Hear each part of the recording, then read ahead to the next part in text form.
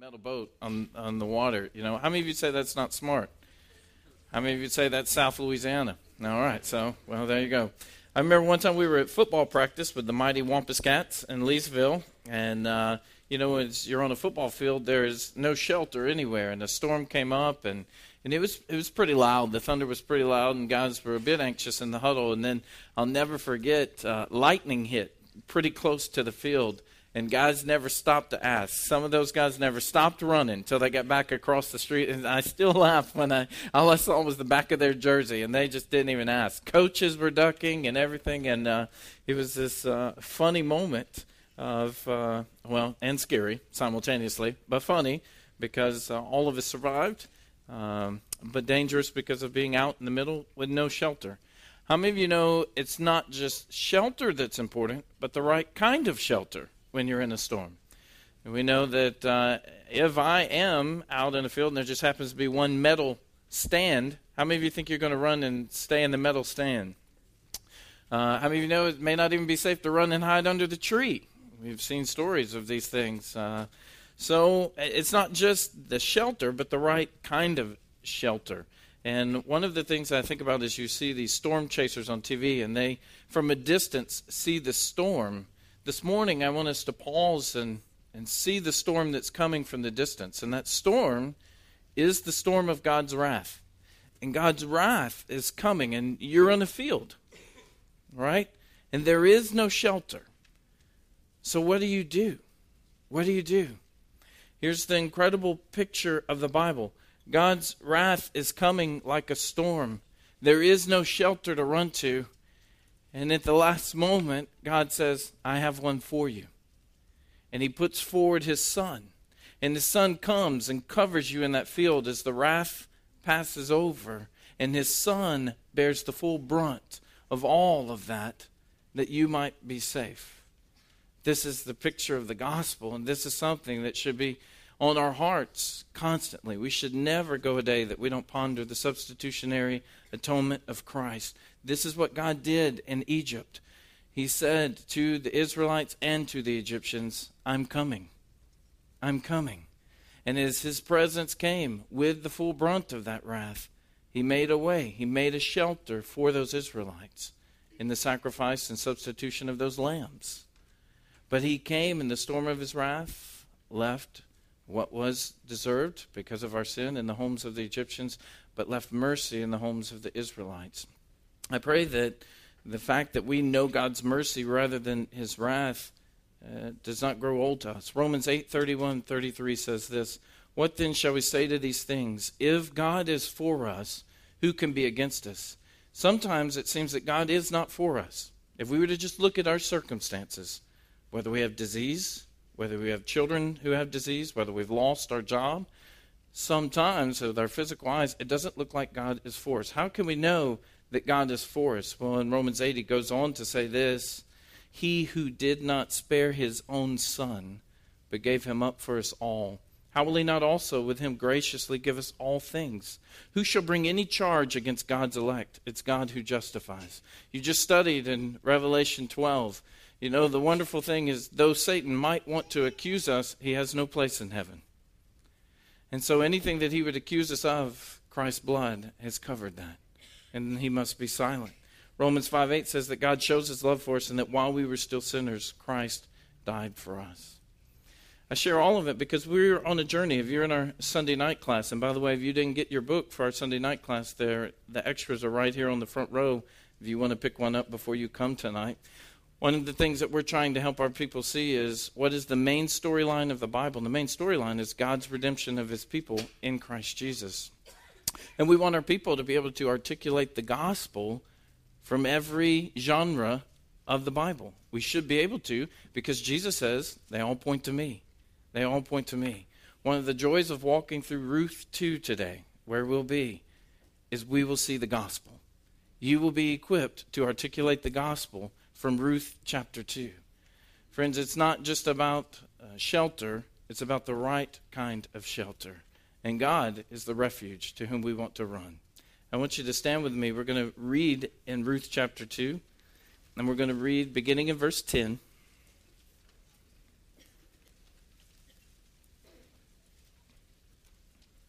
And here's what we see. This is Ruth. It says, then she fell on her face, bowing to the ground, and said to him, why have I found favor in your eyes, that you should take notice of me, since I am a foreigner? But Boaz answered her, all that you've done for your mother-in-law since the death of your husband has been fully told to me, and how you left your father and mother in your native land and came to a people that you did not know before. The Lord repay you for what you've done, and a full reward be given you by the Lord, the God of Israel, under whose wings you have come to take refuge. Father, we thank you for the songs that we've sung that have reflected what it means for you to be our refuge, for you to be our tower, for you to be our salvation. God, thank you for the images that we're going to see in the kindness of Boaz and such displays of ultimately your kindness to us. Father, we pray for clarity as we study this passage. We pray for your Spirit to light it up. Father, we pray that we would never lose sight of the image that the storm of wrath that's coming because of our sin, there's been a way made to escape, but at great cost to you. We can come under your wings, but only because of the great cost it was to you and to Christ Jesus. Father, would you make the gospel clear to us, and would you cause the gospel to change the way we live and to make a difference in each day of our lives, that we might then make a gospel difference in this city. Teach us now from your word. It's in your name we pray, Jesus. Amen.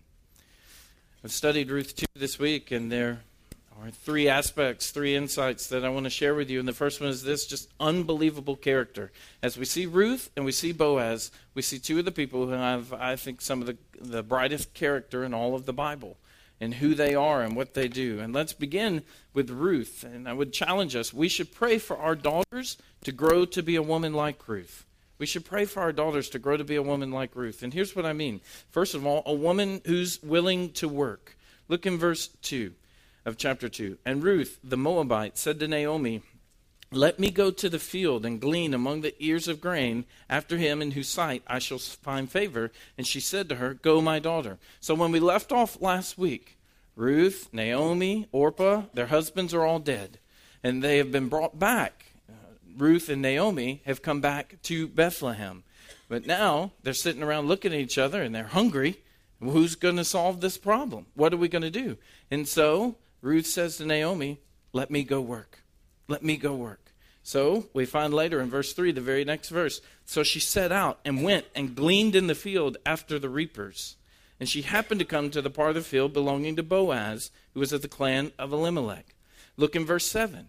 It says, she said, please let me glean and gather among the sheaves after the reapers. And look at what Ruth does. So she came, and she has continued from early morning until now, except for a short rest. So the field supervisor is saying, look, this woman came. She's been here from early morning. She's been working hard, and she just only has had one short rest.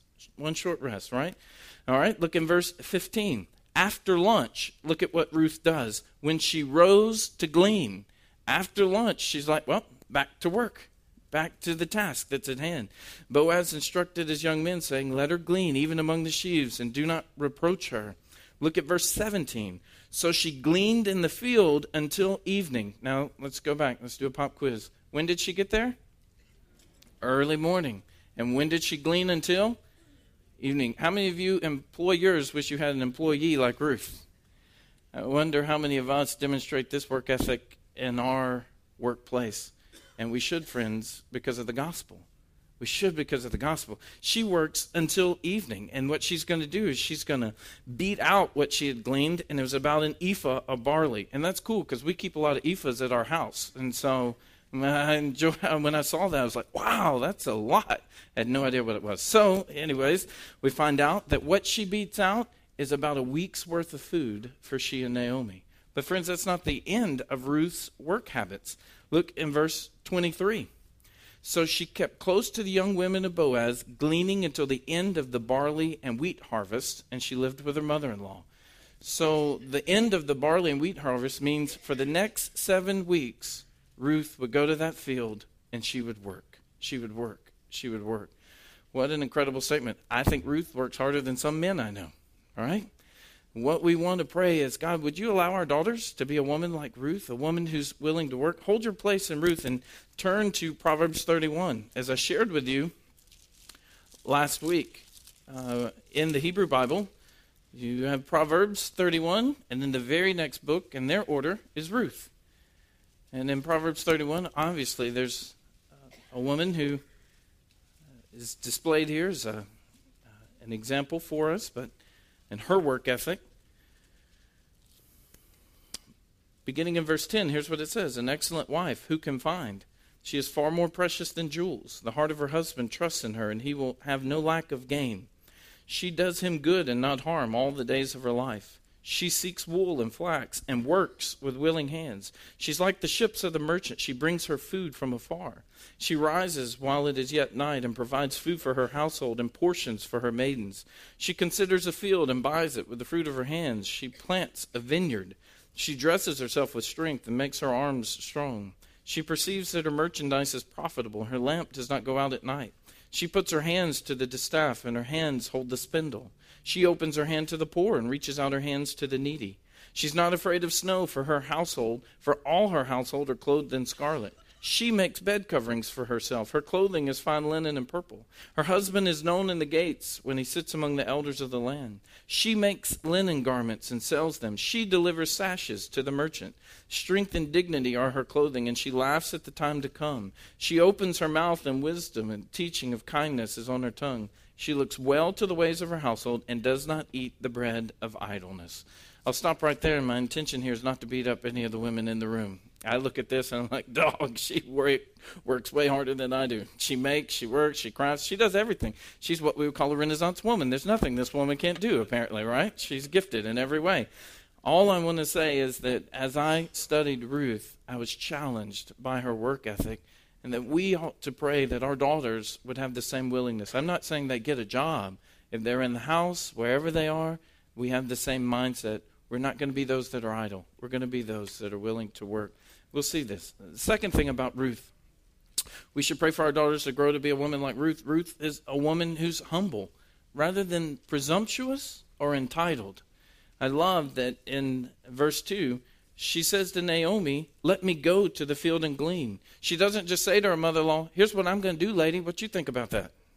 She says out of respect, can I go? Can I do that? And then when she gets there, look at what happens in verse 7. She said, please let me glean and gather among the sheaves after the reapers. The law provided that those who were poor, the widows, the orphans, they could come and glean, and they didn't have to ask. God already provided for it. But Ruth is a woman of such humility that on top of that, she says, is it okay if I do this? I'm not going to be presumptuous. Is it okay? And there's no sense of entitlement in her. And I appreciate the humility that we see here in Ruth. Here's the third thing about Ruth. We want to pray for our daughters to be a woman who's considerate of others. Look in verse 18.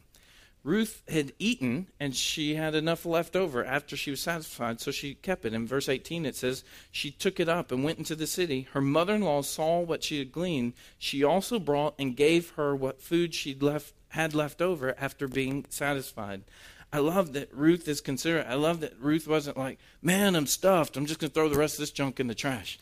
I love that Ruth, though she was away from Naomi, had Naomi on her mind and was compassionate and wasn't just selfish and was considerate and brought it home to her. There's a fourth thing about Ruth.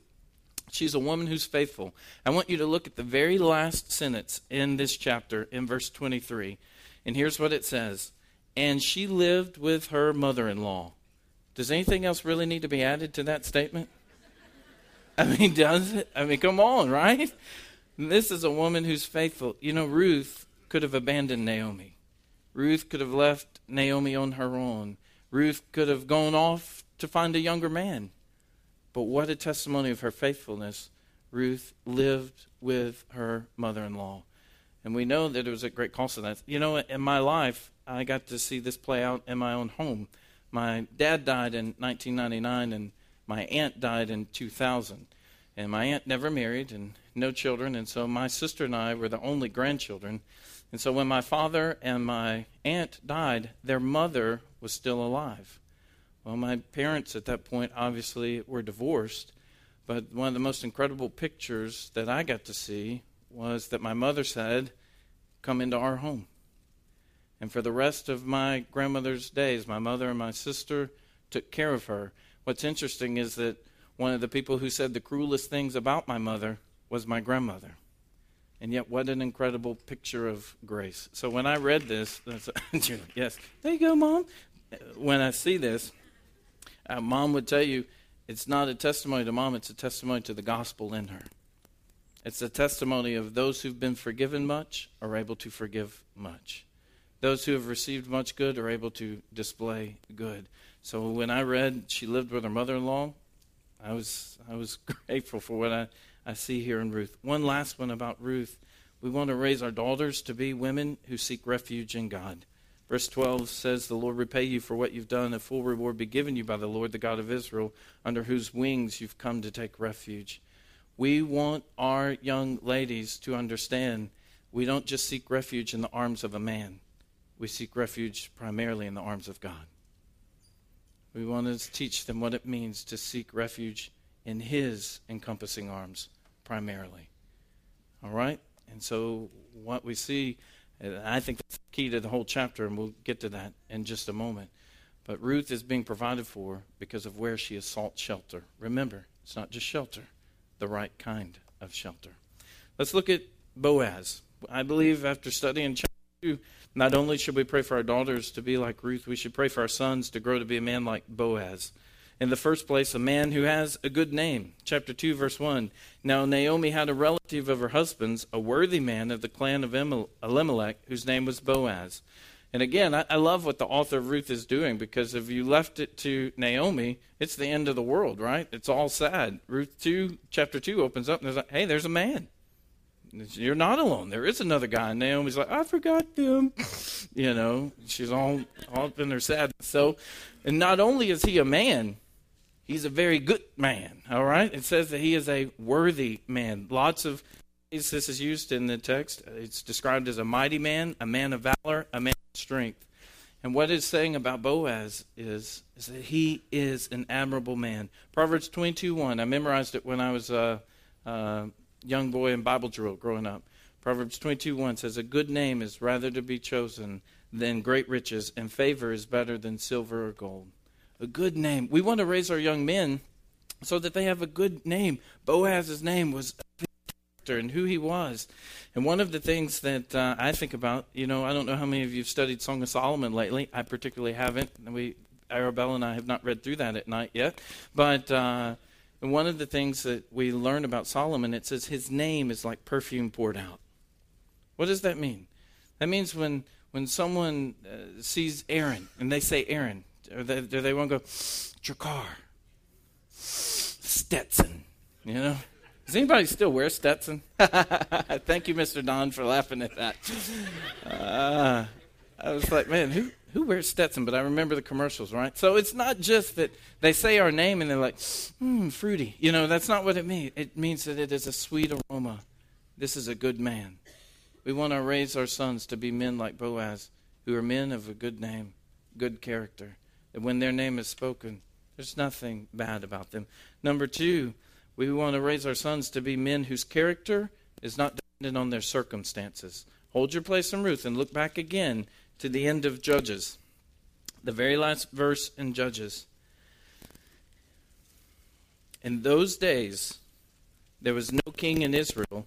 Everyone did what was right in his own eyes. Those were the circumstances around Boaz. What we want to raise are men who are good men in bad times.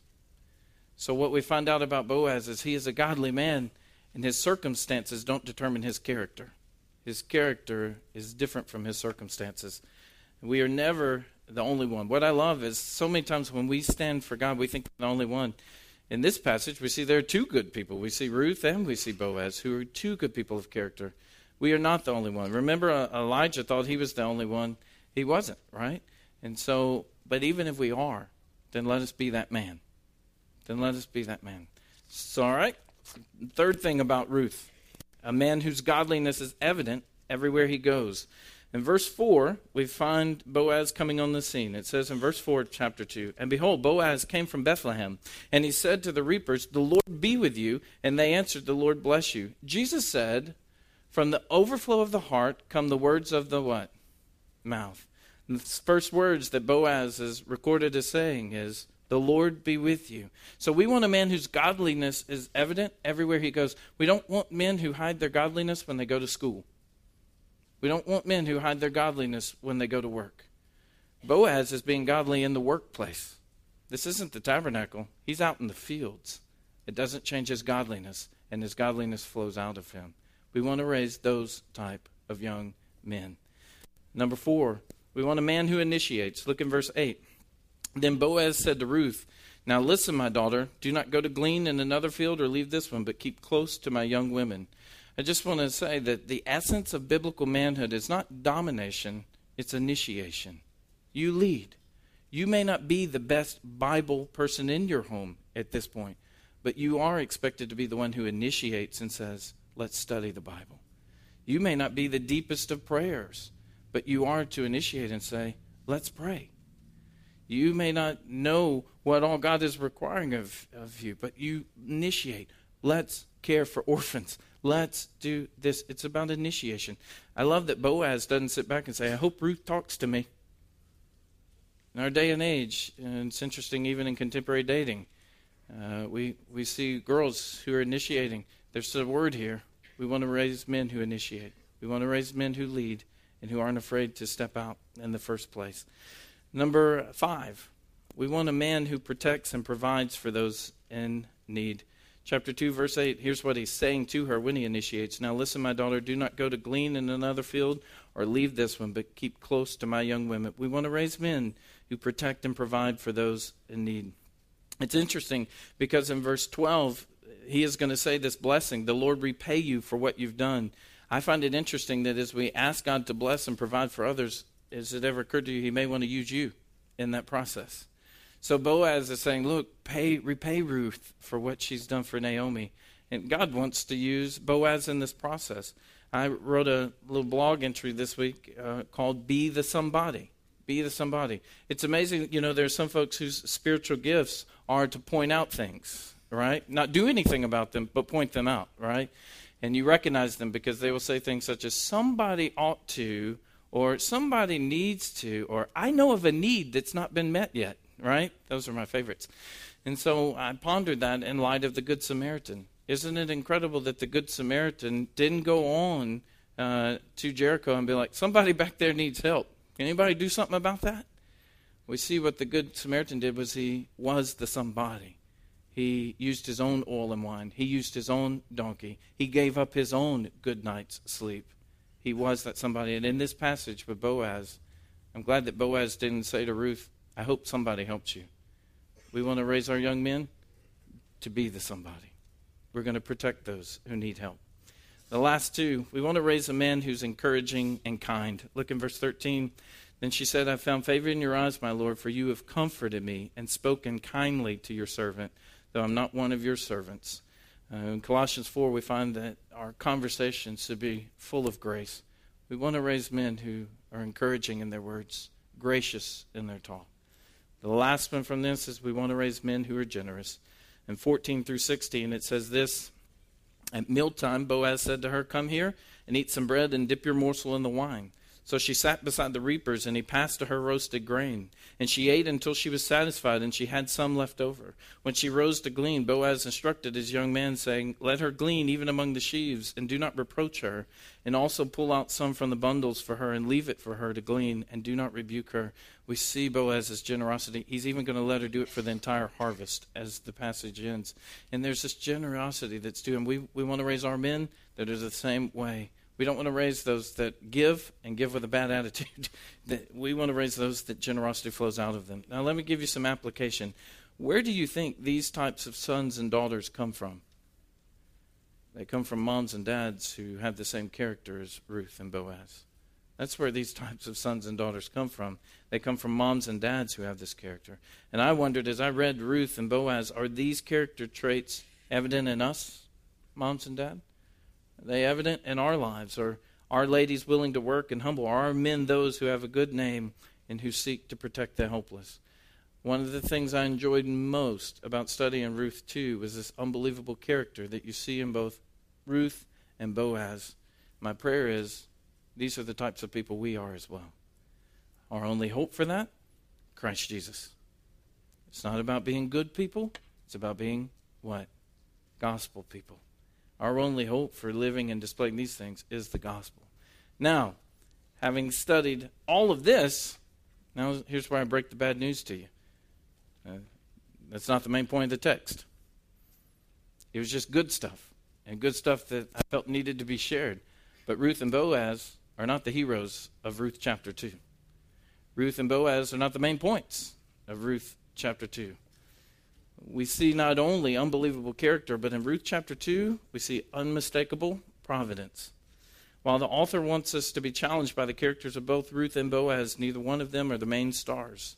The main star of chapter 2 is God. And the main point is that he's faithful to those who take refuge in the Lord. That's the main point of this text. God is faithful to those who take refuge in him. Now, some of us are slow, including myself, and so we may not be able to see it. I don't see it. I don't even see the Lord's mentioned just a few times. I don't even see him on this page. All right, so let's do a bit of a pop quiz. Look back in chapter 1, verse 6. Then she arose with her daughters-in-law to return from the country of Moab, for she'd heard in the fields of Moab that the Lord had visited his people and given them food. I'm going to ask you some questions. There'll probably be a common answer, but we'll see.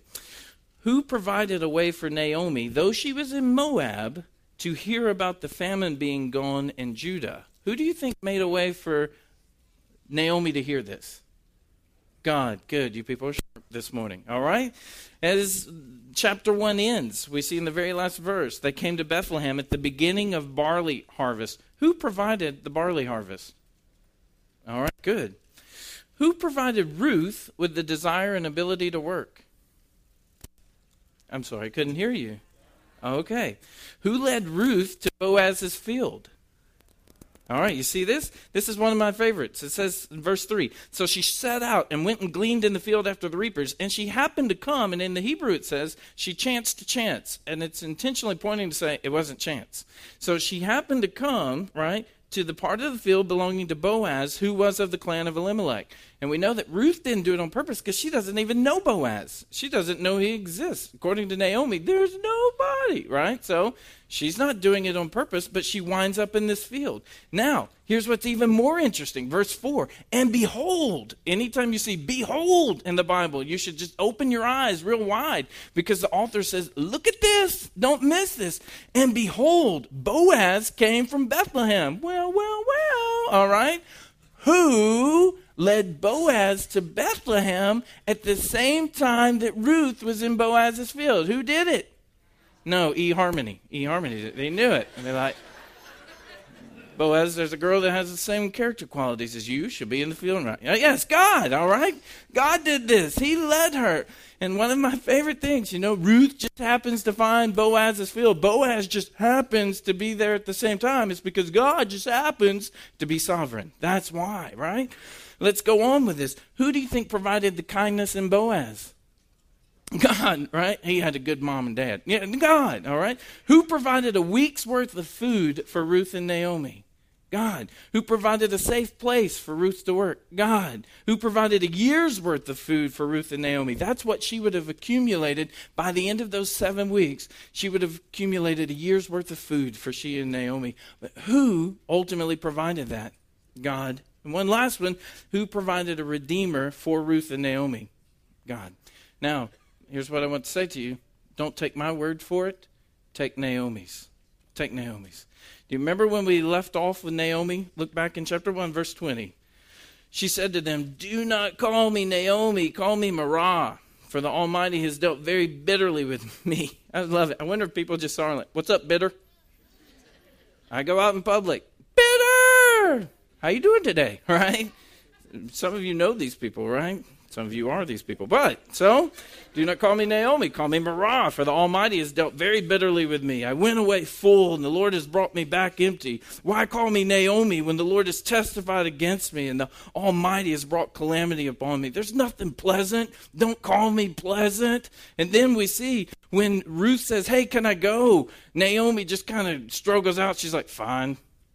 Right? She says, go, my daughter. In the Hebrew, it's 2 words. You're like, well, thanks, Naomi. Thanks for the support. She can't. She's in the spirals of depression here at this point, right? Watch Naomi's words as the chapter ends. She says in verse 19, and her mother-in-law said to her, where did you glean today? I know, if my daughter comes home with an ephah, I'm going to ask that too, right? Like, where did you glean today, Arabella? And where have you worked? Blessed be the man who took notice of you. And that's where I would stop. I'd be like, why were you around a man? Right? Anyway, but she says, blessed be the man who took notice of you. She told her mother-in-law with whom she had worked and said, the man's name with whom I work today is, and this is anticipation, the author is doing this, Boaz. And Naomi said to her daughter-in-law, may he be blessed by the Lord, whose kindness has not forsaken the living or the dead. You want to be very clear. The way this is constructed in the original language, the kindness who's not forsaken the living or dead is not Boaz's, it's the Lord's. This is Naomi. This is bitter. This is bitter. And here's what bitter is saying. God has not forgotten us. God has provided for us. So if Naomi, the bitter woman, knows who the hero of chapter 2 is, so should we. She sees God's faithful providence in these pages. So one last pop question. Who then is the one who restores Naomi's hope? God. God. Why is this happening? Well, it's because Ruth has chosen to dwell under the wings of the Lord. Boaz says that to her at the end of verse 12. Look, you have come under the wings of the God of Israel, under whose wings you've come to take refuge. David says this in Psalm 37, I have been young and now am old, yet I have not seen the righteous forsaken or his children begging for bread. He is ever lending generously, and his children become a blessing. I want you to hold your place in Ruth and turn to Psalm 91. Turn to Psalm 91. So turn to the right. Turn to Psalm 91.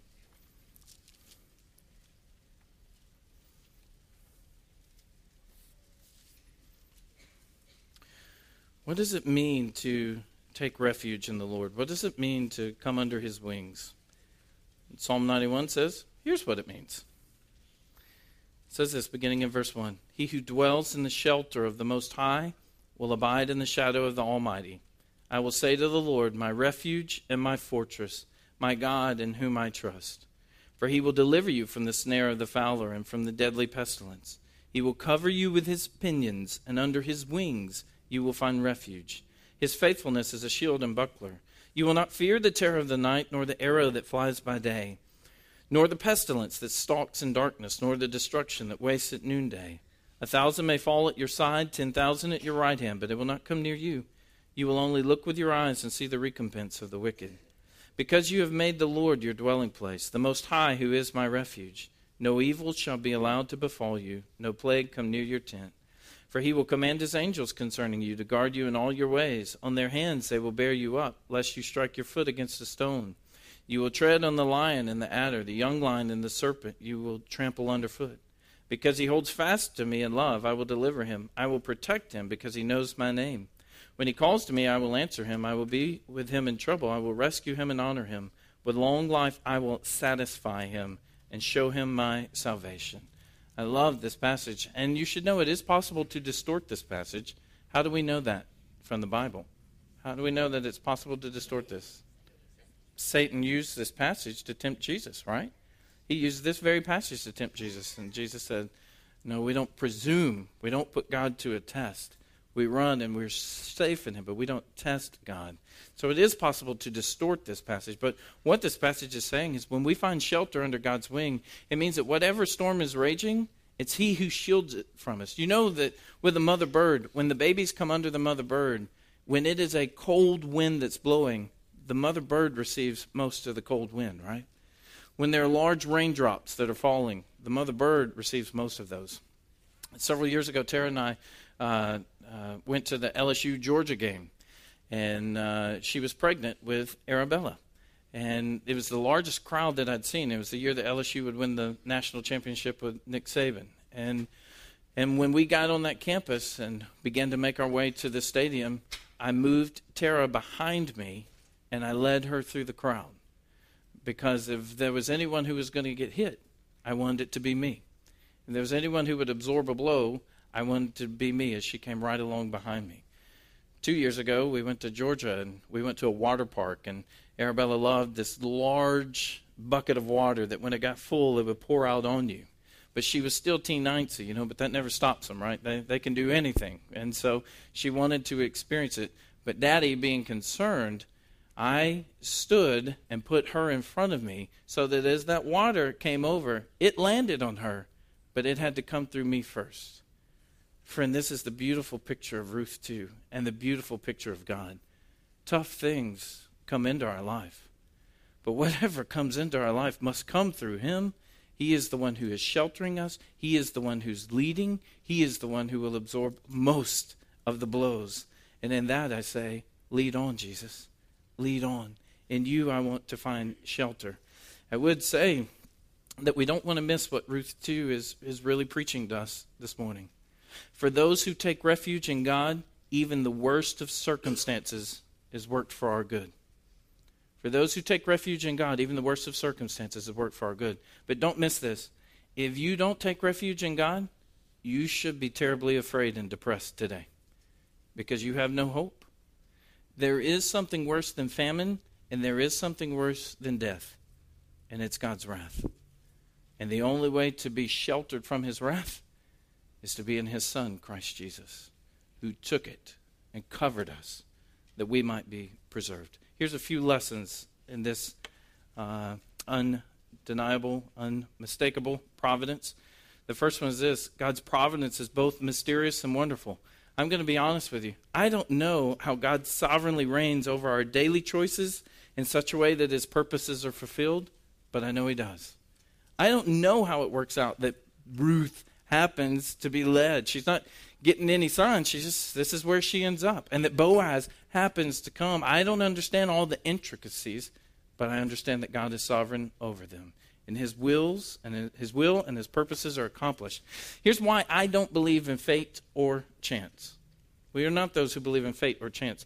Acts 17:26 says that He made from one man every nation of mankind to live on all the face of the earth, having determined and allotted periods and boundaries of their dwelling place. It's no mistake where we live and when we live. God has determined these things. This is why I don't believe in fate or chance. Genesis 50:20. Joseph says to his brothers, "As for you, you meant evil against me, but God meant it for good." So you have brothers who are doing some evil things, and yet simultaneously, God has some good purposes that He's working in this. I don't understand the mystery of how that works. I just know it works. I know that's what the Bible teaches us. In Exodus 9, verse 16, here's what I love that God says to Pharaoh, "For this purpose, I raised you up." Pharaoh didn't get on the throne because Pharaoh just put himself there. God put Pharaoh on the throne. There is no fate or chance. You've heard it said that the devil is in the details. Anyone heard that? I would try to correct us this morning to say, friends, God is in the details. God is in the true details. And what I love about Ruth 2 is that God is providing food for two impoverished widows. Two bankrupt widows, because He's going to use them to fulfill a promise He made to Abraham back in Genesis. He made a promise that He would have a descendant and descendants, and that through those descendants, all of the nations would be blessed. God is going to use these two impoverished widows as a part of the process of answering that promise to Abraham. Man, how this mystery all works together, I don't know, but it's wonderful and it's beautiful. Number 2 about God. God cares for the forsaken and the forgotten. In Deuteronomy 10, He gives regard for the widow, the orphan, and the alien. I don't think He means from outer space, but the foreigner, right? Someone thought it was funny. So, my question is, I pondered this, and I pondered God's law that these could glean in the fields. It just brought me this question. If God cares about the widows and the orphans and the foreigners, shouldn't we? Shouldn't we care about who God cares about? Shouldn't we give regard for them? How scary it must have been for these widows who were completely bankrupt. You do realize Israel did not always obey the law that the poor could glean in their fields. That's why they're chastised all throughout the Old Testament. They didn't take care of the poor. So what we see here is really huge, that Ruth and Naomi, it could have been very scary. They had no food, and they could have gone to the field of a man who was mean. And they could have had no provision, because not all people obeyed God's law. Which just brought me to another realization of our obedience or disobedience always has consequences for other people. And because of Boaz's obedience, Ruth and Naomi are going to be blessed. Here's the last one. God is not interested in just changing our circumstances, but primarily our hearts. Primarily our hearts. I love the story when Elijah runs from Jezebel, And so he runs. He has stood and faced over 400 prophets of Baal the day before. All these men, right? And so the big joke is, you can withstand over 400 men. It's one woman puts you to flight, right? So he's running from Elijah. And so he goes and he ends up in this cave. And, of course, the wind comes and the fire comes. And all these things. It says God wasn't in those. It says he was in this still small voice. And I love that God brings Elijah out. And his basic question to Elijah is, what are you doing here? And Elijah's like, well, I'm the only one. And, blah, blah, blah. And God's like, no, you're not. I have these people in this place. And he said, here's what I want you to do, Elijah. Go back the way you came. Go back the way you came. And what I love is God didn't change Elijah's circumstances. God changed Elijah. Friends, you probably brought all kinds of circumstances into this place. And my guess is none of that's changed when you go back out to your car. But could it be that God doesn't necessarily want to change the circumstances yet, but he's using those circumstances to change your heart? What if we stopped being the people who prayed, God, get me out of this? And instead we became the people who prayed, God, conform me to Christ through this. What if we became those people? This is God's plan of what he wants. Often it's our hearts that need to be changed. Let me close this section with one more perspective. Another pastor said it this week, and it caught my attention. Because of what Christ Jesus has done for us, and I'm not denying that life can be hard, and I don't give Naomi I don't dog her. She buried a husband and 2 sons. That's tough. So I'm not going to dog her completely on these things. But here's what you can know because of what Christ Jesus has done. This is the only hell you'll ever experience. This is the only hell. So no matter how bad the circumstance, we can know that God is with us. He's working it for our good. And it will never be worse than this. The worst Christ Jesus took on the cross. So we don't ever want to forget that. Which then gets us to the last part of this passage, what we call undeniable kindness. There are 3 things working in chapter 2. There's character, there's providence, and then there's kindness. The Hebrew word is chesed. What is it? Right, not he said, but chesed. You say it? And chesed is all through the book of Ruth. The word is all through the book of Ruth because it's kindness, kindness, kindness. One of the places that we see Ruth is kind to Naomi. Obviously, at the last verse, she lives with her mother-in-law. But Boaz, when he's talking in verse 12, he says, the Lord repay you for what you've done, and a full reward be given you by the Lord, the God of Israel, under whose wings you've come to take refuge. Why? Because look in verse 11. Since the death of your husband, all that's been told to me, how you left your father and mother and your native land and came to a people that you did not know before. We see Ruth's kindness to Naomi. We see it coming out. I would remind us here, Jesus says, look, those who leave mothers and fathers and houses and lands for the sake of the gospel will receive 100 times. 100 times. We see Ruth's kindness to Naomi. We see Boaz's kindness to Ruth in his words and in his protection and in his field and in his table and in the fact that she ate until she was satisfied. But I would propose to you that Ruth's kindness to Naomi and Boaz's kindness to Ruth, all of those are shadows that are pictures for us of God's kindness to us. I think that is the main part of Ruth chapter 2. In this, we see the gospel. Ruth asked a question that I think we should never stop asking in verse 10. Why have I found favor in your eyes that you should take notice of me since I'm a foreigner? I love that Ruth, remember the humility? She doesn't presume, and she doesn't go up to Boaz and say, you should take care of me. You're failing, buddy. Hey, you should take care of me. She's blown away that she receives kindness. And so should we be. I've put there in your outline, Ephesians 2:12 and 13. Here's what Paul wrote to remind the church at Ephesus. Remember that you were at that time separated from Christ, alienated from the commonwealth of Israel, and strangers to the covenants of promise, having no hope and without God in the world. But now in Christ Jesus, you who were once far off have been brought near by the blood of Christ. We should never forget we once had no title to the Lord's table. We once had no right to walk up to him and say, you should provide for me. You should give shelter. We want to be those who week after week, day after day, are blown away and say, why, God, did you give me mercy instead of wrath? Why, God, did you give me grace instead of judgment? We want to continue to be blown away. And then as you see what Boaz does, I would say that Boaz is just a shadow and the ultimate fulfillment we see in God. Why? Because it's God who invites us to sit at his table. It's God who speaks kindly to us. It's God who provides and protects us. And it is God who satisfies us in the deepest way. I love that it says she ate until she was satisfied in verse 14. Friends, we see that God is the ultimate picture of this. Here's what it brings David to. He says, your love is better than life itself.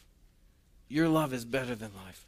In your presence, fullness of joy. Your right hand are pleasures evermore. He says, my soul is satisfied when I think of you and all that you've done. So don't see Ruth and Boaz and Naomi. Friends, they're shadows to point us to God and Christ and us and the ultimate provision when we take shelter in the wings of God at great cost to him. But let me close with one final point of application. If we are those who have experienced such chesed, then it should be evident to those that are around us. We see Ruth's kindness to Naomi. We see Boaz's kindness to Ruth. We see God's kindness to us. Here's my last question. Can the world see our kindness to them because of the gospel?